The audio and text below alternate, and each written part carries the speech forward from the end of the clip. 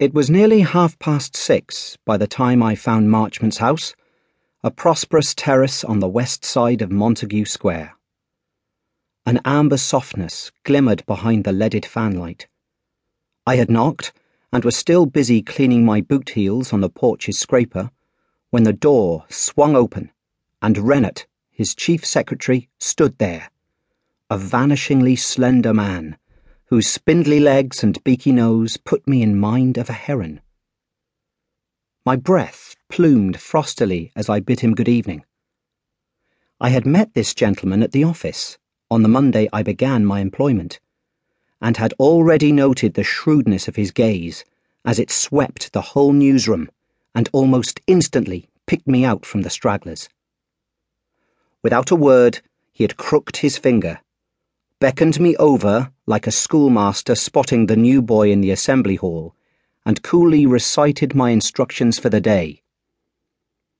Now, on the porch, those appraising eyes once again conducted a rapid inventory of my person, perhaps pausing to wonder why, in such a climate, it was a bitter night in February, I had chosen not to wear a topcoat. With a jerk of his chin, he admitted me to the high-ceilinged hallway, and the gas jets flared in their brackets from the sudden rush of cold I brought in. Following him down the hall, I happened to glance up the staircase and saw a girl in a nightgown, watching us from the shadows. I did not yet know that Marchmont was, amongst other things, a father of 6.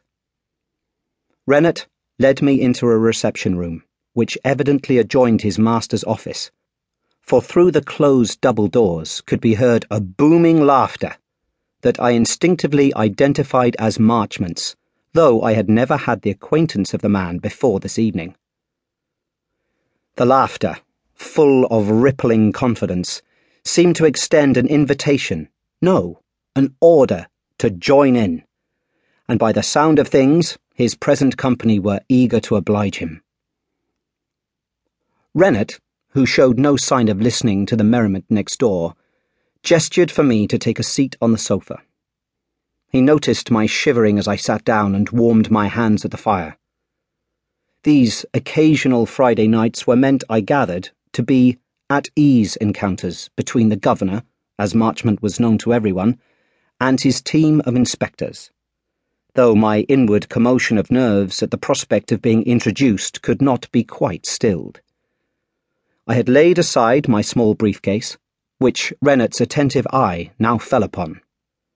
"Your report is in there?" he asked. I nodded, and, unlocking the clasp, drew out a thin sheaf of loose foolscap, closely written in my sloping and rather blotchy script that made every vowel look identical. I was, at that time, inclined to believe that a gentleman's handwriting should not be altogether legible. I handed them over, and saw him frown as he rifled the pages. Without looking at me, he said, "These are the notes you took today?" "No, they are the whole week's." He did look at me now. His lips started to purse, but he continued examining the contents. I shifted in my seat and stared down at my hands. I was once more transported back to the schoolroom. Presently, he raised his eyes again and said, "Rather exiguous for 5 days' work." I wasn't sure what exiguous meant, but sensed it did not signify approval. He sighed, removed his spectacles, and pinched the bridge of his nose. "I take into account that this is your first week on the paper, and that the work can be troublesome. But there is, nonetheless, a standard of reportage expected of our contributors. It requires a certain finesse."